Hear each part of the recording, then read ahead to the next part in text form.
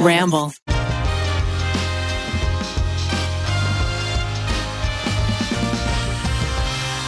Welcome once again to The Tripod, the comedy podcast, the award-winning, the Webby Award-winning comedy podcast that is slowly becoming more and more about how civilization is crumbling all around us. You know, we had a pandemic, now we have what is a much better thing that is, you know, we're finally facing against all the bad things in this country, slowly but surely. And I think we're starting to see change this week, which is very inspiring, right? We've seen a lot of good things happening, but I also know we got to keep on going. We got to keep on fighting the big old fight. You know, we used to get excited about YouTubers fighting each other. Now we're excited about people fighting systemic oppression. And that's just as enthralling. You know, they should both be pay-per-views. They're thrilling things to watch and see. I'm imagining Keith getting the microphone at a protest and he's like, all right, guys, keep on going. Keep on doing it. I'm imagining the hype package of somebody fighting systemic oppression. Oh, wow. It's been a big week full of protests. I know we've been able to go to some. I know we've been contributing to funds for, you know, both for people who have lost loved ones from police to people who are wrongfully jailed for protesting. There's been some crazy shit going on, y'all. Keith, we raised $25,000 in our video this weekend. That was huge. Insane. So exciting. Thank you to all of our viewers who donate to that fundraiser. That's very awesome. And we love that our fans, I think, are on the right side of this movement, which is very inspiring to us. I had somebody say that they were unfollowing me, or they were going to stop watching my content because I was entertainment. And, you know, they're some stupid person. I don't mind losing them. But it's just... Get out of here. It's like, whatever, you know. Well, do you want to start there? Because it's one of the things that we've been wondering and thinking about is how do you communicate your message to people Right. in a way that reaches them as opposed to going into your own echo chamber. And you had a specific experience there, Keith, with you. I think you've been very gracious, but you started fighting one person. Yeah, I fight a couple people. Well, I actually only do long threads back and forth with people if I think they're actually not a troll and they are a person who has incorrect beliefs. If you're a troll, if I go and look and you're clearly just writing mean things everywhere, I'm like, well, I'll just block you. You're not worth it. But yesterday, this was just very funny. There's a woman named Deborah. I fully believe that is who she is, and she is a real person and not a bot. And she doesn't like what I've been posting on Twitter, but instead of responding to any of the tweets that I've posted, she went to my retweet if you love Corn Diddy pinned tweet and commented on that. Let's be clear. That thread is exclusively for praise for me. Mm-hmm. And revolts against systemic racism and police brutality. That's the only two things acceptable on that thread. But it was the classic argument, which I really don't enjoy, which is you're equating all the police to the actions of one, even though that person in that moment is equating all of the protesters to the action of the few looters and rioters. I responded with, it's not. It's the whole police department is built on basically, it was originated as, you know, keeping slaves in their place, and then it grew to be a regime that is basically just hurting minorities, and yeah, there's a whole lot. You can watch documentaries, and I would recommend The 13th on Netflix. It's a great starting place. But I just said that, you know, that is a huge problem, and you're ignoring it, and it's crazy. And then I would just I demand anybody who has these views to give me reports that back up their views. And that is where it always stops with people. And I don't know how no one's even written fake articles that they could post, right? There's no one's even written fake things that they can use for their argument's sake, or even they haven't read them, because it's so easy to go and just Google, how did this begin? And they're like, oh, well, there it is. And they're like, no, it didn't. I have the facts to back it up. Where are they? You show yours. I'm like, okay. It's like, well, that doesn't make sense. Like, well, you show yours. Like, no. Yeah, you know, Zach, you're talking about how to change someone's mind. One thing I saw the other day that I thought was a very effective technique was Natalie Portman's post on defunding the police. She started with a kind of addressing a misconception where it starts with like, you know, when I first heard the words defund the police, I have to admit I was a little scared she kind of goes into like up top addressing the kind of common misconceptions about that, where it means like, oh, no safety, blah, blah, blah. And then goes on to say all the positive things about, putting the community first and reinvesting in communities and having all the things that police officers really shouldn't be doing, having other organizations do that. So I thought that was probably a really effective way in kind of like drawing in potentially some of her fans that were confused and were a little on the fence about it. And, I hope that it was very effective in changing people's minds. I think that's really smart. I've been taking and using my platform for activism this week and trying to figure out, how can I get a message out there that I believe in a way that doesn't just continue bouncing off the walls inside this circle that already agrees with me. And I've tried to respond with graciousness to people that disagree with me. I've tried to be polite and kind and thank them for their opinion and share mine, because I feel like as a white ally, that's what I can do, right? I think a lot of people are deservedly fed up and should not feel forced to have to explain their position. So I'm going to try and do that. And some I've been delighted to find have been open and receptive. Others, just the second you offer kindness to them, their claws come out, the walls go up, and they just start lashing out. And I've found that very disheartening and hurtful of like, oh, we're so entrenched that people won't even engage in a conversation. I don't know. Do you guys have family members or friends? Like Maggie is a nurse. A lot of her nurse friends are married to police officers. That's just a weird thing. Like, it almost seems like a cartoon thing, the police officer and the nurse married, but like that happens all the time. And so we've had some really tough conversations with people that are hurt of, oh, why are you guys posting all of that? Are you saying that my husband is a bad man? And I'm like, no, he's a good guy, but he's part of a bad thing, which makes him a bad thing. And I don't hate him. I just want to change the job that he does. Yeah, I've rescinded invites for holidays for people who are going to vote for Trump. There you go. Woo! I think there's one like active thing, especially since I'm from Texas, which is going to be a pretty pivotal state in the election. Yeah. Which is sometimes you can't quite get them to understand whether they be older or younger, or perhaps a little less well versed on the issues. Every aspect of systematic racism. It's hard for even like us. It's hard for us. It's hard, especially for white people, to understand in a day, in a week. Like, we have to remember, this is not something that you are going to get immediately. This is a lifelong lesson. But one thing that people will get is when you tell them, if you vote for Trump, I'm never going to speak to you again. So I have said this to a few family members, because their votes are really important in Texas. If Texas turns blue, apparently in November, the Democrats should automatically win the election. I can't even believe that's a discussion. I can't even believe that that's a possibility right now. It's blowing my mind. I donated money to the Texas Democratic Party. I'm like, let's go, baby. Let's do it. I'm actually considering heavily to do something extremely, as much as I can with my platform, with other people from Texas, to reach the young voters. Because a lot of the problem with the turnout, if you guys remember in the midterms in 2018, Beto O'Rourke almost beat Ted Cruz. And that was the big battle. And the trend is going that direction, not just because of out-of-state people who moved into Texas, but the makeup of Texas racially is going to be majority Hispanic and Latino in the next few years. Like, it's going to overtake the majority in terms of the ethnic breakdown. Asian Americans are the biggest growing population. There's a huge black population. So Texas, although having a very long history of conservatism and a lot of like mythology around being like a bastion of the far right, is actually very, there are certain morals, I think, in terms of the code that go against Trumpism.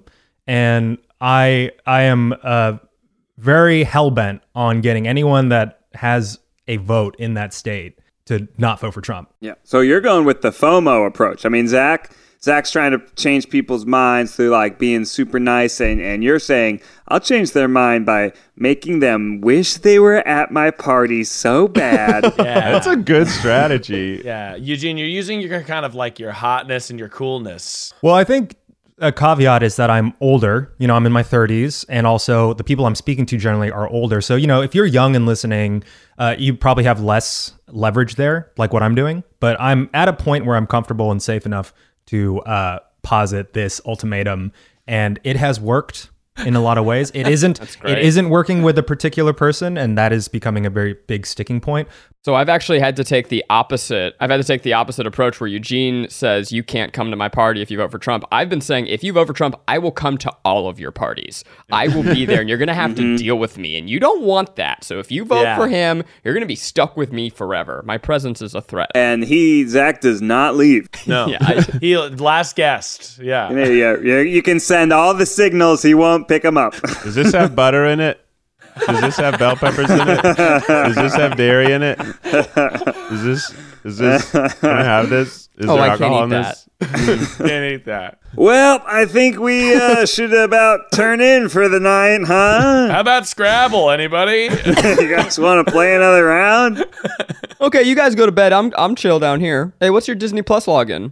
Well, guys, we've been in the midst of this, thinking about this, every waking minute of the day, and we're in this for the long haul, baby. So we'll be talking about this for weeks and weeks and months to come. Ever. But as you're sort of pursuing the passion of fighting systemic racism, I think it's important also, like in little moments, if the stress is too much, to hop off and relax for 10, 20 minutes just to allow your brain the longevity of being in the fight for the long haul. How have you guys been able to do that? Because first we were kind of doing that for COVID, being like, I'm stuck inside my house, how am I relaxing? And now we're kind of fighting against a different sort of stressor. I think you're totally right. Mental health is very important. And Miles, for me, I don't know if you know this, but the day that this podcast comes out is my birthday. Oh, happy me! It's a happy birthday. Happy 33rd to Mr. Ned. So we actually we rented a house this weekend. We rented a house in Ojai with a pool, and we're able to kind of unplug and like recharge our batteries, and it was very, very rejuvenating. I also have a birthday, so Ned and I, our birthday is only a week apart. So my birthday is the week following this podcast coming out. But I don't know what I'm gonna do. I always liked getting Airbnbs or like going to Palm Springs or something. I'd still love to figure out some sort of small trip sometime. Also with having Becky, but at the same time there is still coronavirus out there. Oh, what's that? Is that still happening? Yeah, that's still happening. And, there's just, it feels like, for me, the only thing worth risking coronavirus right now is fighting oppression. So I just I'll go to marches, I'll try to be distant, but I won't go sit in a restaurant and eat. And not yet. I've been to a restaurant that was open with like 4 tables, and I was like, oh wow, holy cow, it's happening. I saw one too. I don't think a big birthday dinner is something I'm ready to risk right now. The last few years I've done Korean barbecue for every holiday. Anytime I want to celebrate, whether something good happens for the Try Guys, it's my birthday, it's Christmas time, it's Thanksgiving time, don't really care. I want to do Korean barbecue because it's my favorite communal meal. Now, a communal meal, that's the worst idea. And I don't know when I'll be able to do that again. And it's something I will miss.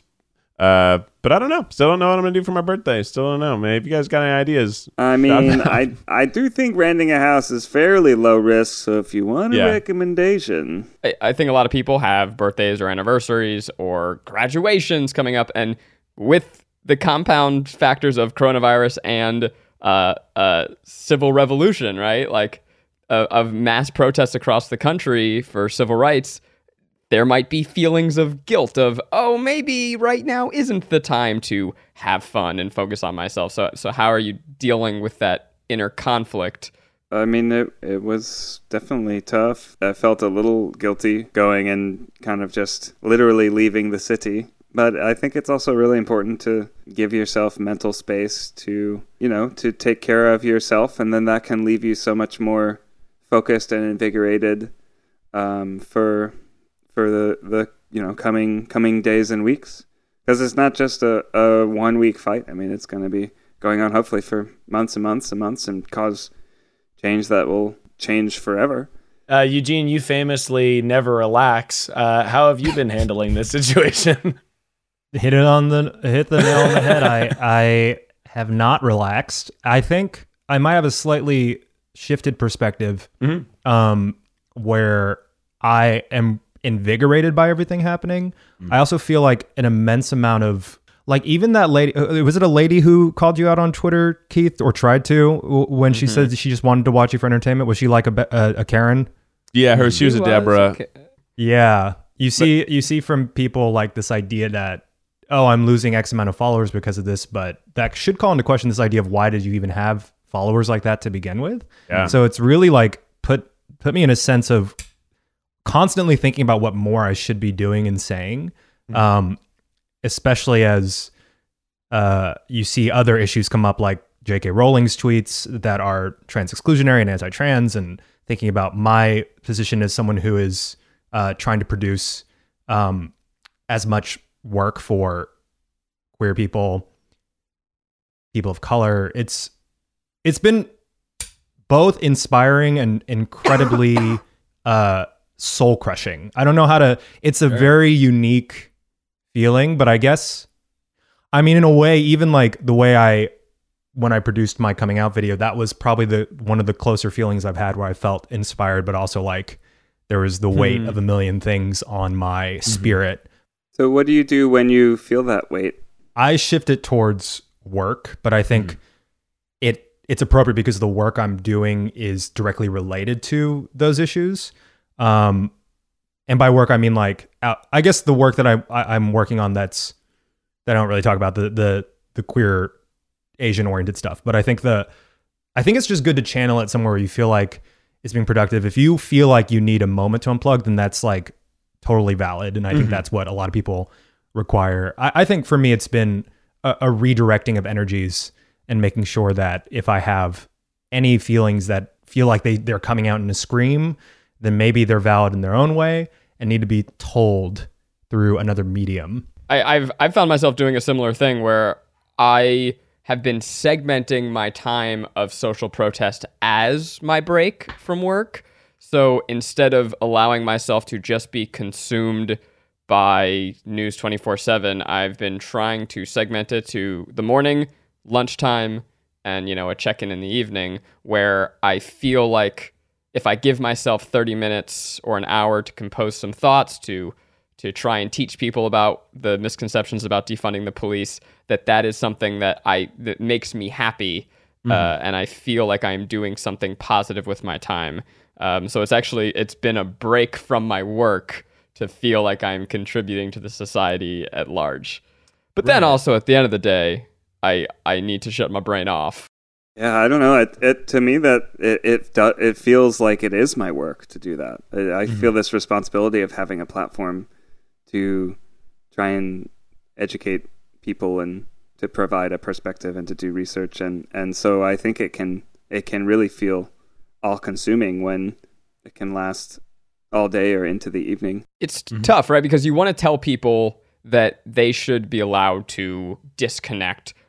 And I don't mean in a grand macro sense. Disconnect implies apathy and ignorance. We don't want you to do that. But if you are out there fighting the good fight, you need balance in your life, because, as we said, you need that energy for longevity. If you burn yourself down to the fuse, well, now you've got nothing left to fight for the next day. The simplest explanation is Becky and I, after we protest, typically go buy a pizza. and it's honestly just because, like, this is something we're gonna get this pizza, we're gonna go home, we're both gonna shower, put our clothes we were wearing in the hampers so we don't wear it because coronavirus, and then we'll sit down and have pizza and wine, and we'll still probably be talking about what we saw and sharing things, but at least we're giving ourselves something we see as a treat. And we've done a little more takeout since we started protesting. Also, it's really, you walk for 8 miles and you go home and you think you're going to make yourself buffalo cauliflower tacos. You're crazy. You're going to tell me you're going to sit there for 25 minutes and make tortillas from scratch, Keith? No, you're not going to do that today. You're tired. Making tortillas from scratch? What? always. Once I found out how easy it was and how delicious they are. Is it easy? Oh my God, it's so easy. You got it. Okay, we'll offline about a recipe because I want to know. Take a minute for it. Hit us. Okay, we're gonna bring the people into this tortilla discussion. This is a good moment, and this is something like the coronavirus has really done for me is that I used to cook a lot, and then I got too busy with work, and I really stopped cooking. And now, because I'm home, I spend normally more like 2 hours on dinner where I used to try to spend 30 minutes on dinner. And I just like, why not make it from scratch? I got time. So it's just almost equal parts water and masa harina, which is corn flour that has been treated with some I can't remember what it is. It's got something in it. And when you open the bag of that flour, you'll be like, oh yeah, that's tortillas. It smells only like tortillas. And it's just like a little more flour than water, and you can put some salt in it, and then you put it in a tortilla press, or you roll it out and you just put it on the hottest thing you got, whether that's a cast iron skillet, a normal skillet, a baking sheet, doesn't really matter. It just needs to be searing hot. You put it on there, you flip it after a minute, it gets another minute, it's done. And they also, you put them in a towel and they stay hot for 30 hours. They stay searing hot. I don't know how it's possible, but I've been doing that. We make fish tacos, make buffalo cauliflower tacos. You know, I think that's something that you and I share, where like the act of cooking itself is a way of de-stressing. And it's been tougher once we stopped cooking as much meat in the house, and that's what I used to do as my like thing. If we had people over, I'd make like a roast or something. So it's been tougher to like do that with vegetables, but we found our way there, and now we make these really big breakfasts, and even that is a good way to divide up the day and have like an hour in the middle of the day where I'm just cooking and then eating something delicious, and then I go back into work. That was a main theme of my birthday weekend was cooking. It was sort of like I didn't want to go clubbing or out to a big restaurant, just like hanging out with family, and really like most of it was like there would be probably 2 hours that we would spend preparing each meal, even like lunch or something. I'm just picturing COVID clubbing, which is just Ned alone in a dance floor going, woo, 6 foot clubbing. Yeah. Oh God. There's no way that. I'm going to any sort of a club or bar. Maybe they could do like a club karaoke style where there's private rooms and you go and it's like you and your 3 friends. And you just all glass walls. Ooh, call it Glass House. Hey, that would be pretty fun. It's going to be echoey. What would you guys do, even if it were open? Would you guys feel comfortable going to like a club? Hell no. Where's your line lie? I wasn't comfortable going to a club for, first of all, ever. First of all, ever. Yeah, not my scene. But I stopped going to places like bars and clubs about a month before LA shut down because just the slowly approaching storm of Corona was too much for me. I'm biased. I got my immunosuppression, so I'm staying in forever. But yeah, what is your threshold? What will you go to? Certainly not clubs or bars, but that you're right. That is probably also because I don't particularly enjoy it just in general. Yeah. I think the issue with the bars is that from the footage you're seeing, particularly from places like Vegas, they're not observing the masks. And I think a lot of places I've seen as I drive by, you check in with a mask, but then you take it off when you go inside. Right. The difference with the protests is that I would say pretty much like 99.999% of every protester was wearing a mask, and you're outside and you're constantly just passing past one another. But to be in one isolated space with no masks on, that's tough, especially in inebriation situation. Like I think the problem is once you get drunker too, those places are for partying. Your mask is coming off. Yeah, you're gonna touch other people. You're gonna talk really close to people's faces. Loud, spewing kiss saliva. You're gonna make out with everybody. Yeah, lick them. Yeah. I would go for maybe a very contained drag show, like as if it was theater. But I don't think I'm gonna be going to any bars or clubs anytime soon, unfortunately. Mm-hmm. Yeah, I'm bummed about that too. I love a good social evening. I love like I said before, I love going to a restaurant where we're all like sharing and then we go to a fun bar, or maybe we get a karaoke room, and all of those things are just tight spaces with bad ventilation and strangers. It is funny. We've gone from months of COVID to now it's summer, like seemingly overnight, because I've been in my home forever. And I've gone from seeing absolutely nobody for 3 months right? Is that how long it was? 2 months, 3 months? I don't know. 8 years? Almost. It'll to be now 3 months seeing soon. all of Los Angeles. Like the protest, it is like I've gone from zero to everybody, and it is this explosion of energy that like it's infectious when you're there. You're like, oh my God, like I'm alive. Like people are we're rising up, yeah. But it's kind of made me forget, like, oh right, I still need to stay the fuck away from people, and I can't go to places. And I got a bone to pick when I'm out there protesting, and I Pick walk that by bone. a restaurant. I walk by a restaurant, and there's people brunching. Oh. There are people brunching while a march goes by. I'm like, what? Insane. Where are your priorities, ma'am? What the hell are you doing, sitting having a mimosa? As clearly there's a revolution of oppressed people, like standing up for themselves, other people standing up for them and having to fight, and you're having an omelet. yes, Ma'am. but counterpoint, Eggs Benny. Sure. We all love the flavors of brunch. Defund Eggs Benedict, honestly. Eggs Benedict but I- Arnold. It was kind of crazy to walk by and see people like enjoying their brunch amidst this. It's just like, oh my God, if I went to brunch and then suddenly there was, and I didn't know somehow, and then there was a protest on that street, I would be like ashamed of myself. I'd be like, I need to get a check and I need to leave and I need to join this march. How could I enjoy a breakfast? Right. It just seems crazy to me. Yeah, I think I would like to pitch abolishing white people cutely shortening words. You coming after me and my yeah, Eggs Benny? Super great idea, bro. We could do a little abolish, little bobo, the breathe. It is bad, Oh, but I do it especially food. My God. Eggs Benny. Super.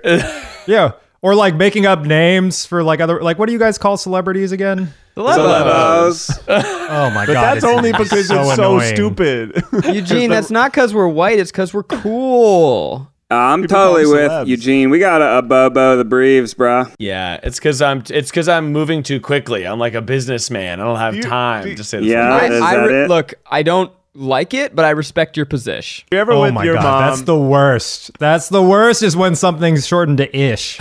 Were you ever with your mom when you were like a kid and like she started using abbreviations to be cooler, and she's like what wine do you have? It's like, I'll take the Pinot Gris. Or just, and like this shit, and I was like, Wow. please just order the wine with the full name.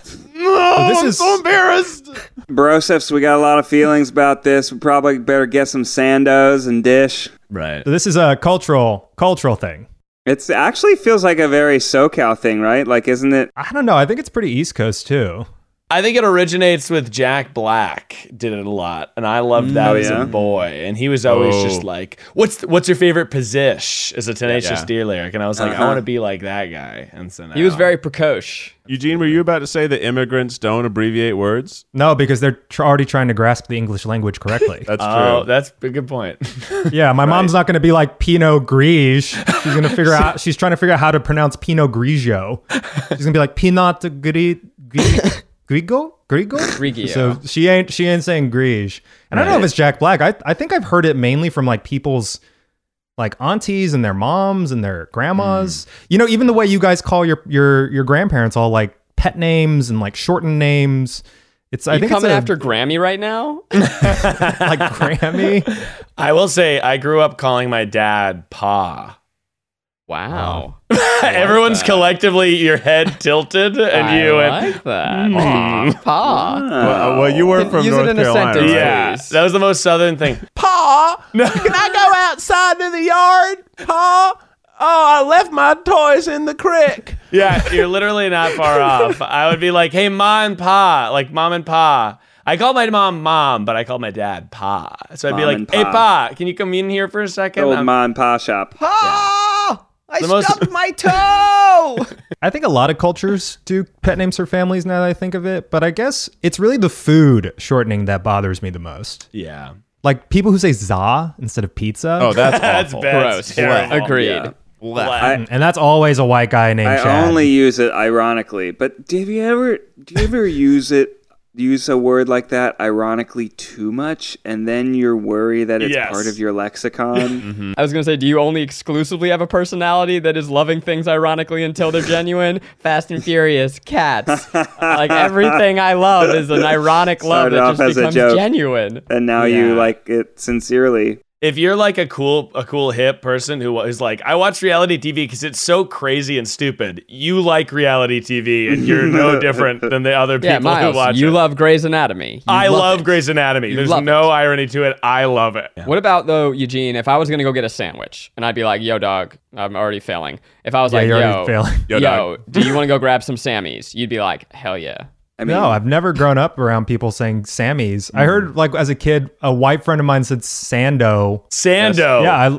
but I want a sandwich. I don't know where. Like, I think Sando is what like expensive restaurants offer when they're also selling sandwiches.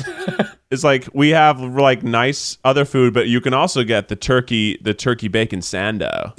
Now we're talking. Yeah.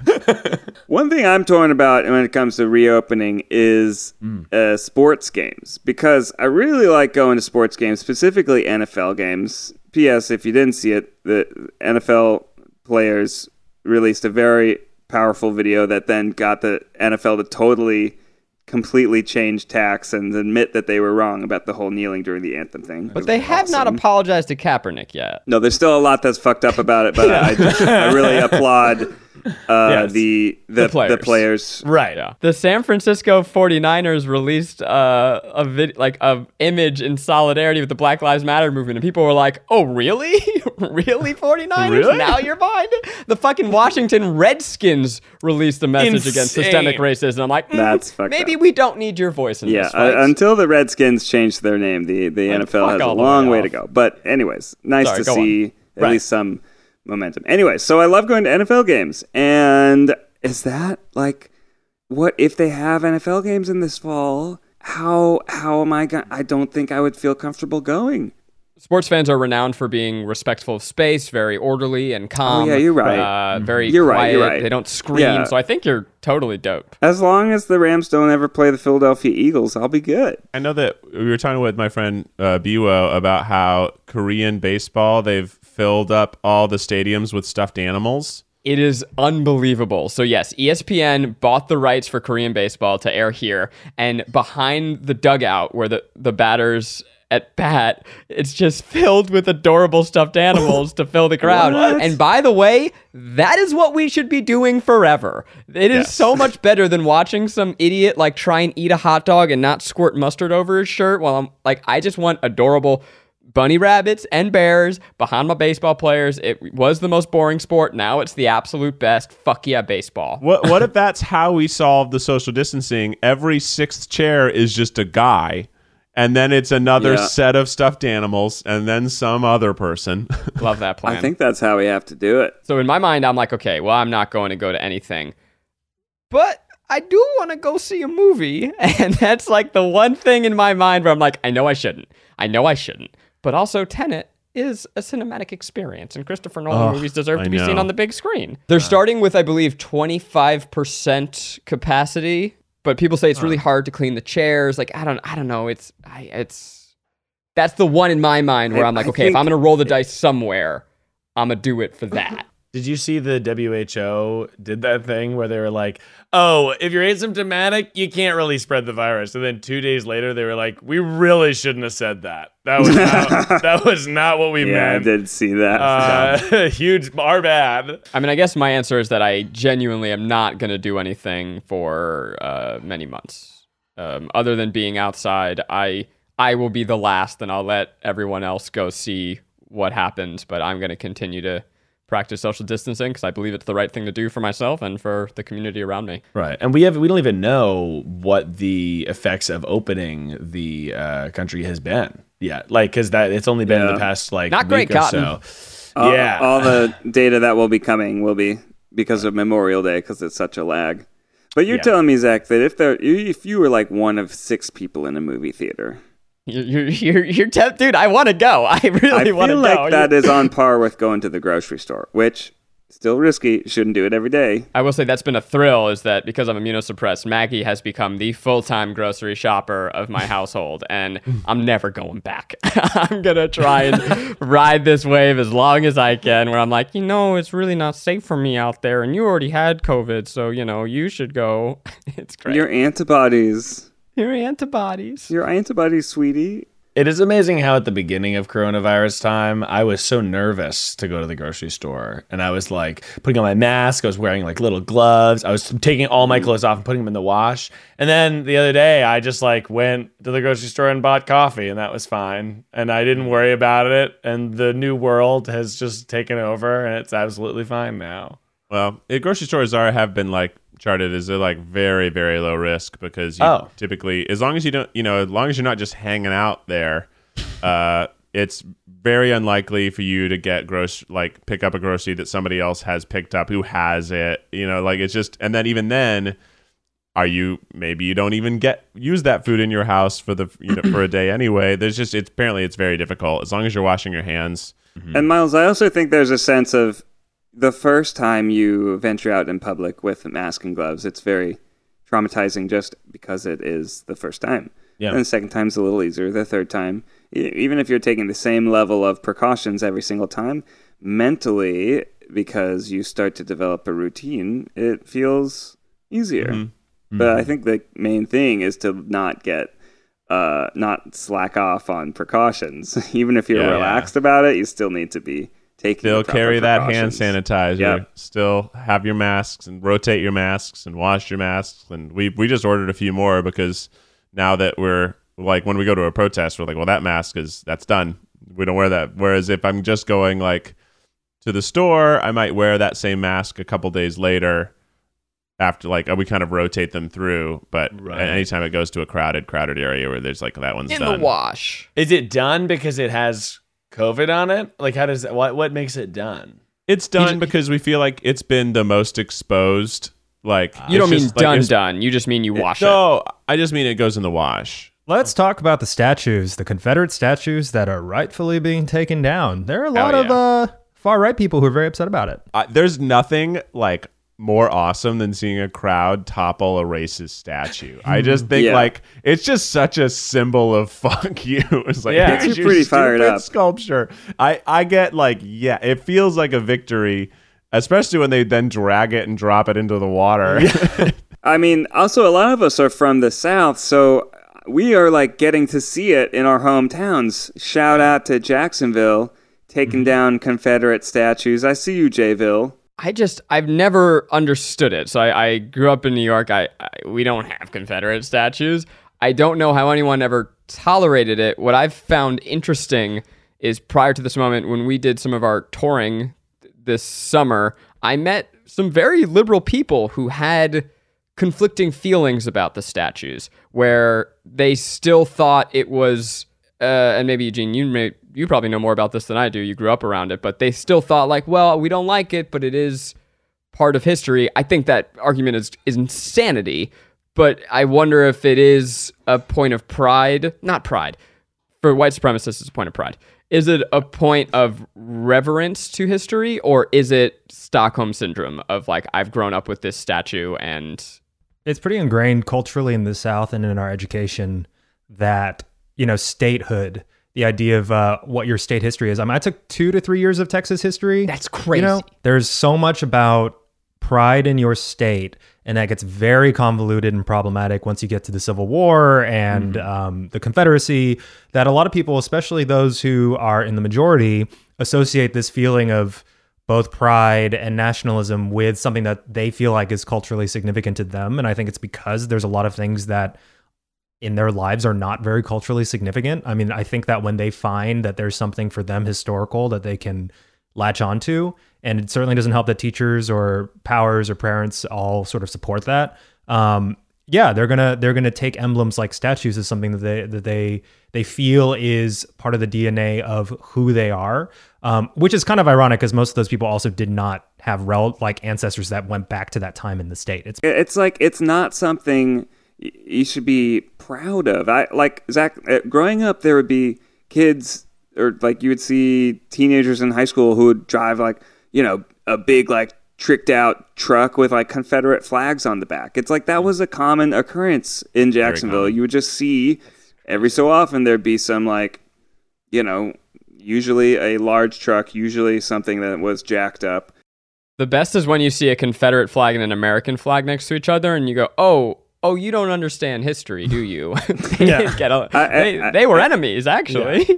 That's when it comes down to this dialogue about anti-racism being taught, because, you know, it's so easy for these families and these schools and these groups of friends when you're young to ingrain themselves in this mythos, this falsehood that the Confederacy or whatever the South was representing pre-Civil War was something to be celebrated. Like it completely erases any even echo of how horribly institutionalized the Black experience became after slavery. And because that's like never touched upon when people discuss the Confederacy in their households or in our curriculums, that's how these kids and that's how these people start getting this idea that it's okay. And then the only time they're confronted about it is when something like what's happening now is publicized and amplified. But then they're just, you know, essentially like that is the core of what the issue is that so many people, if you are not taught to be anti-racist, you will adapt white supremacy in your mind and heart in ways that you don't realize. And I think although a lot of the kids I was around who drove trucks with the Confederate flags, I wouldn't say they were actively racist to anyone, although I saw a lot of it. They were inevitably going to adapt a racist standpoint because there was never any sort of context with which they were exercising their whiteness in regards to other people in this country, specifically Black Americans. So I think it's just it's a horrendous thing that just needs to be addressed right from the get-go, like right when you're raising your kid, right when you step in schools. And I think that a lot of history textbooks are going to have to be revised pretty heavily to start reflecting less white centricism in our education. One thing I was thinking about with school, this is even just on a small scale, so you did 3 years on Texas history. I was talking to my sister. We didn't learn about Malcolm X at all. You know, you learn about the civil rights movement, and he was the scary bad guy is kind of what I had this impression of, like, oh, like Martin Luther King was good, and then Malcolm X had some good ideas, but he was scary. There are Black Panthers still in prison now, and it wasn't until I was older where I was like, wait a second, what he's saying doesn't sound crazy at all. And I reflect on, even in my liberal education, what the story of the civil rights was, which was racism was there. Then the civil rights movement came along. We fixed it, but then Martin Luther King died, but we fixed it. And that's like, I think we've people have been born into this false narrative that we took care of the problem, that it ended. That's so true. That's exactly what they taught us in school, was there's this artificial endpoint of the civil rights movement in the 60s. And it was like, and then we got disco. The end. What? Yeah. And then we got disco. Everything's happy. Yeah, which I think really can lead you to not then actively question and attempt to overcome the things that are, you know, still happening and have been since the 60s. Creating an endpoint makes you stop fighting. And I think that was dangerous for us to have as kids. And makes it so easy for some of these young white kids to be like, why are we always talking about race? Why does it have to be about race? Because for them, it's not a reality that they're confronted with. And in fact, the narrative that they've been fed is that we already fought that fight. We already took care of it. So now you're just whining. And that could not be further from the truth. But this includes all of y'all to an extent, right? Like, I think that's why quite a bit of even white liberals are being forced to recognize for sure the spaces in which they've been taught that even like diversity initiatives are very problematic. You know, it's like really strange. Like think about even in your school, if you had diversity classes or diversity fair, remember that shit? It's also like this weird thing where people have experienced this feeling of we are all one world. Let's hold hands. Let's take a picture of ourselves with 2 different skin tones and la-di-da, that's the Band-Aid. And it's so interesting. God, I want to fucking tweet so many things. It's hard because I remember I grew up always being accused of being a very angry person of color, all the way up until, honestly, y'all met me at BuzzFeed, where everyone was just like, you should calm that down because we should make that more appealing. But I remember in high school, we had something called Diversity Club, right? And they put on a diversity show every year. Now, it was predominantly black. It was predominantly black because, honestly, that was the best stuff to show. But we had like a few Asians in the school.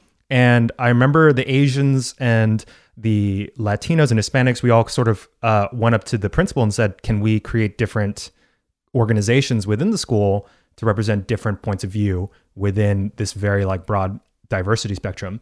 And I remember he looked right at us, the Asians, and said, Asian Americans didn't contribute anything to American society, so y'all can't have a club.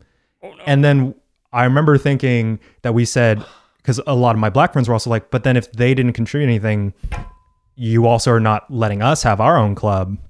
Like, is this the perspective that by saying diversity, by saying I have XYZ represented through these initiatives, that I don't have to specifically address ways that they have been essentially pushed down by the system, and also ways that they've contributed to it, to society?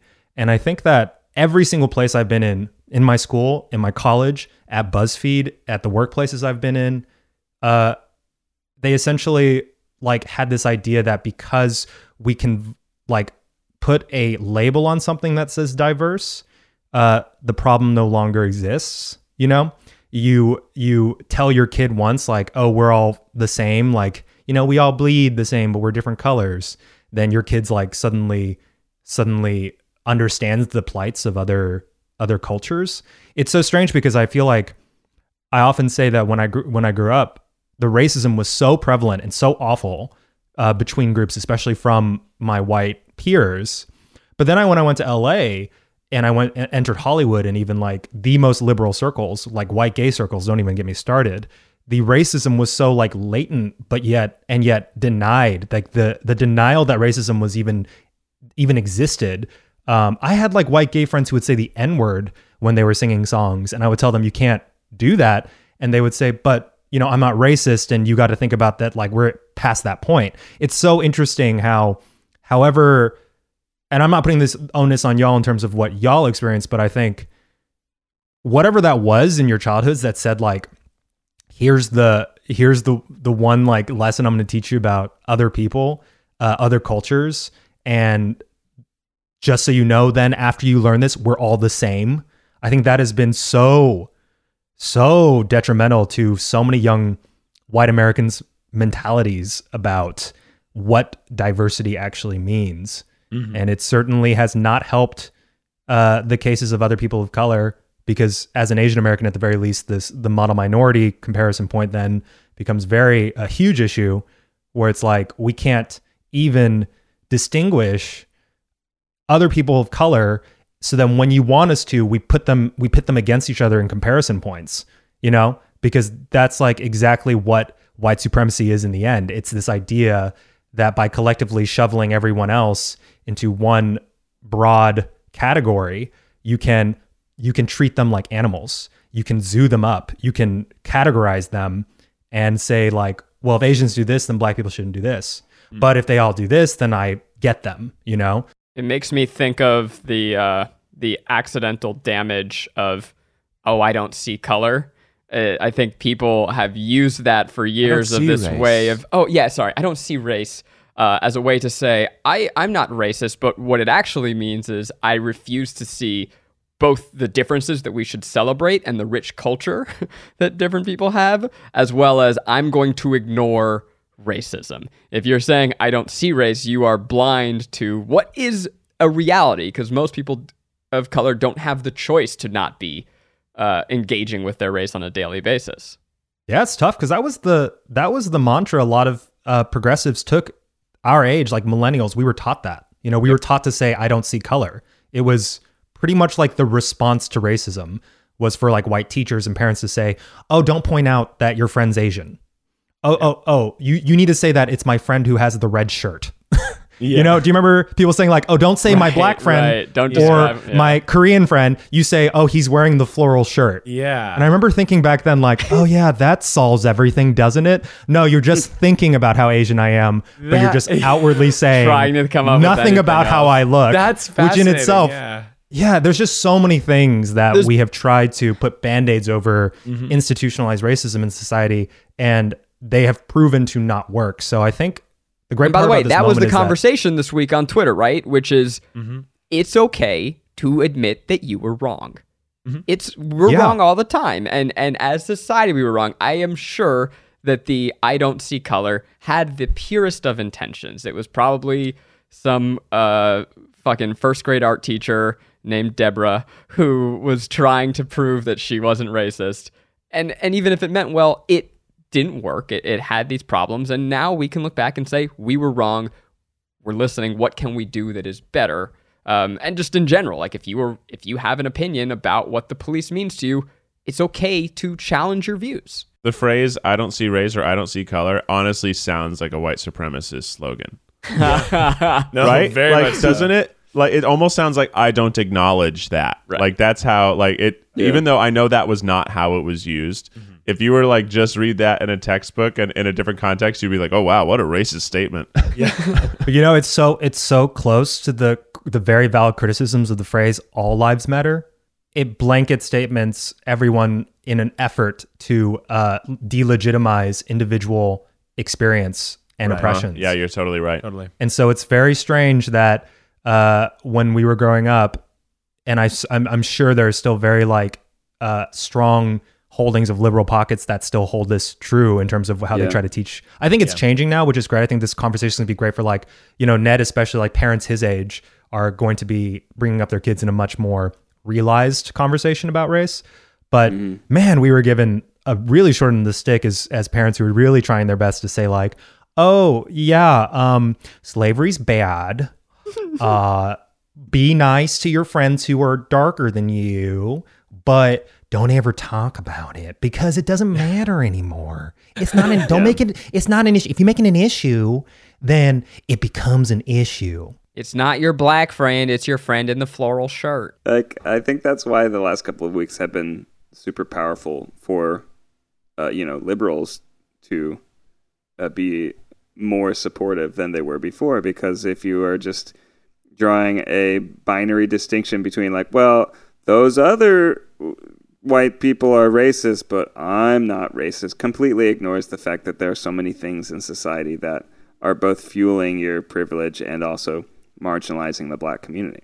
Yeah, I mean, we've all benefited from it, and I think that's why a lot of us are especially motivated to try to help more than ever, because we are all guilty of not having helped enough before, perhaps at all before. So certainly that's lit a fire under my ass to correct my past errors and not being as supportive as I possibly can to those people. I do want to bring it back to one light, funny moment, and it's about the statues. There's one statue in Tennessee of his name is Nathan Bedford Forrest. He's basically an old racist dude. But I want you to look at this guy. You gotta if you're describe just it. listening. Well, he looks like a robot from Futurama. What? And this is a real statue, and I've seen a lot of people tweeting, tear all of them down but this one, because this one's so funny it basically tears itself down. But you should Google it so you can look at him, and I'm going to show him here on this. But look at this maniac. Oh my God. Jesus. Look at this. Wow. Whoa. He's on a golden horse, and he literally looks like a Futurama robot. He looks horrifying. He looks like the six-fingered man from Princess Bride. It looks awful, and this is what the position of it is too. It's just such a crazy. It's just such a crazy statue, and it's been in Tennessee for like forever, and it's so funny, and it's awful, but it's funny looking, and at least some of at least they know that I'm hoping that was like a liberal artist. Yeah. He's like, I'm going to make this fucking ugly as shit, and they're going to love it. Well, an ongoing conversation that we're going to be having, that I hope you're having in your lives. This isn't going away, nor should it, because there's a lot to root out here. But in the meantime, if you're trying to root out systemic racism or just going about living your life, you might need some advice, dare I say some advice, that'll go for miles with your host, Miles Bonsignore. Here we go, his arms up. Hit us, baby. It's advice that'll go for miles. Tune it to your radio station. It's advice that'll go for miles. Everyone get ready, Miles Nation. We've lost Ned. Yeah, he always takes this moment. Miles Nation. We all have to pee at this point normally. And, there is like a 45-second musical interlude, and then normally Miles just tells us we need to use a certain kind of soap. What the fuck's up, Miles Nation? Defund the police, bitch. Have you ever wanted to have a sweet little tasty snack? Do you want to have some ice cream? Bum, bum, bum. Do you want a tasty snack? Do you want to have some ice cream? Do you want it to be good? Do you want it to be perfect little treat that you have while you're living, sitting in your bed? We've done ice cream several times at this point. That was too much use of someone else's copyright, did Miles. the Klondike bar, that's what it was. What do you got, Miles? Temper your ice cream, you stupid bitch. What? Temper it? Ice cream is hard when it comes out of the fridge. Freezer. And you're going to want to leave it on the counter for a 2-minute timer. Because the ice cream's going to be easier to scoop.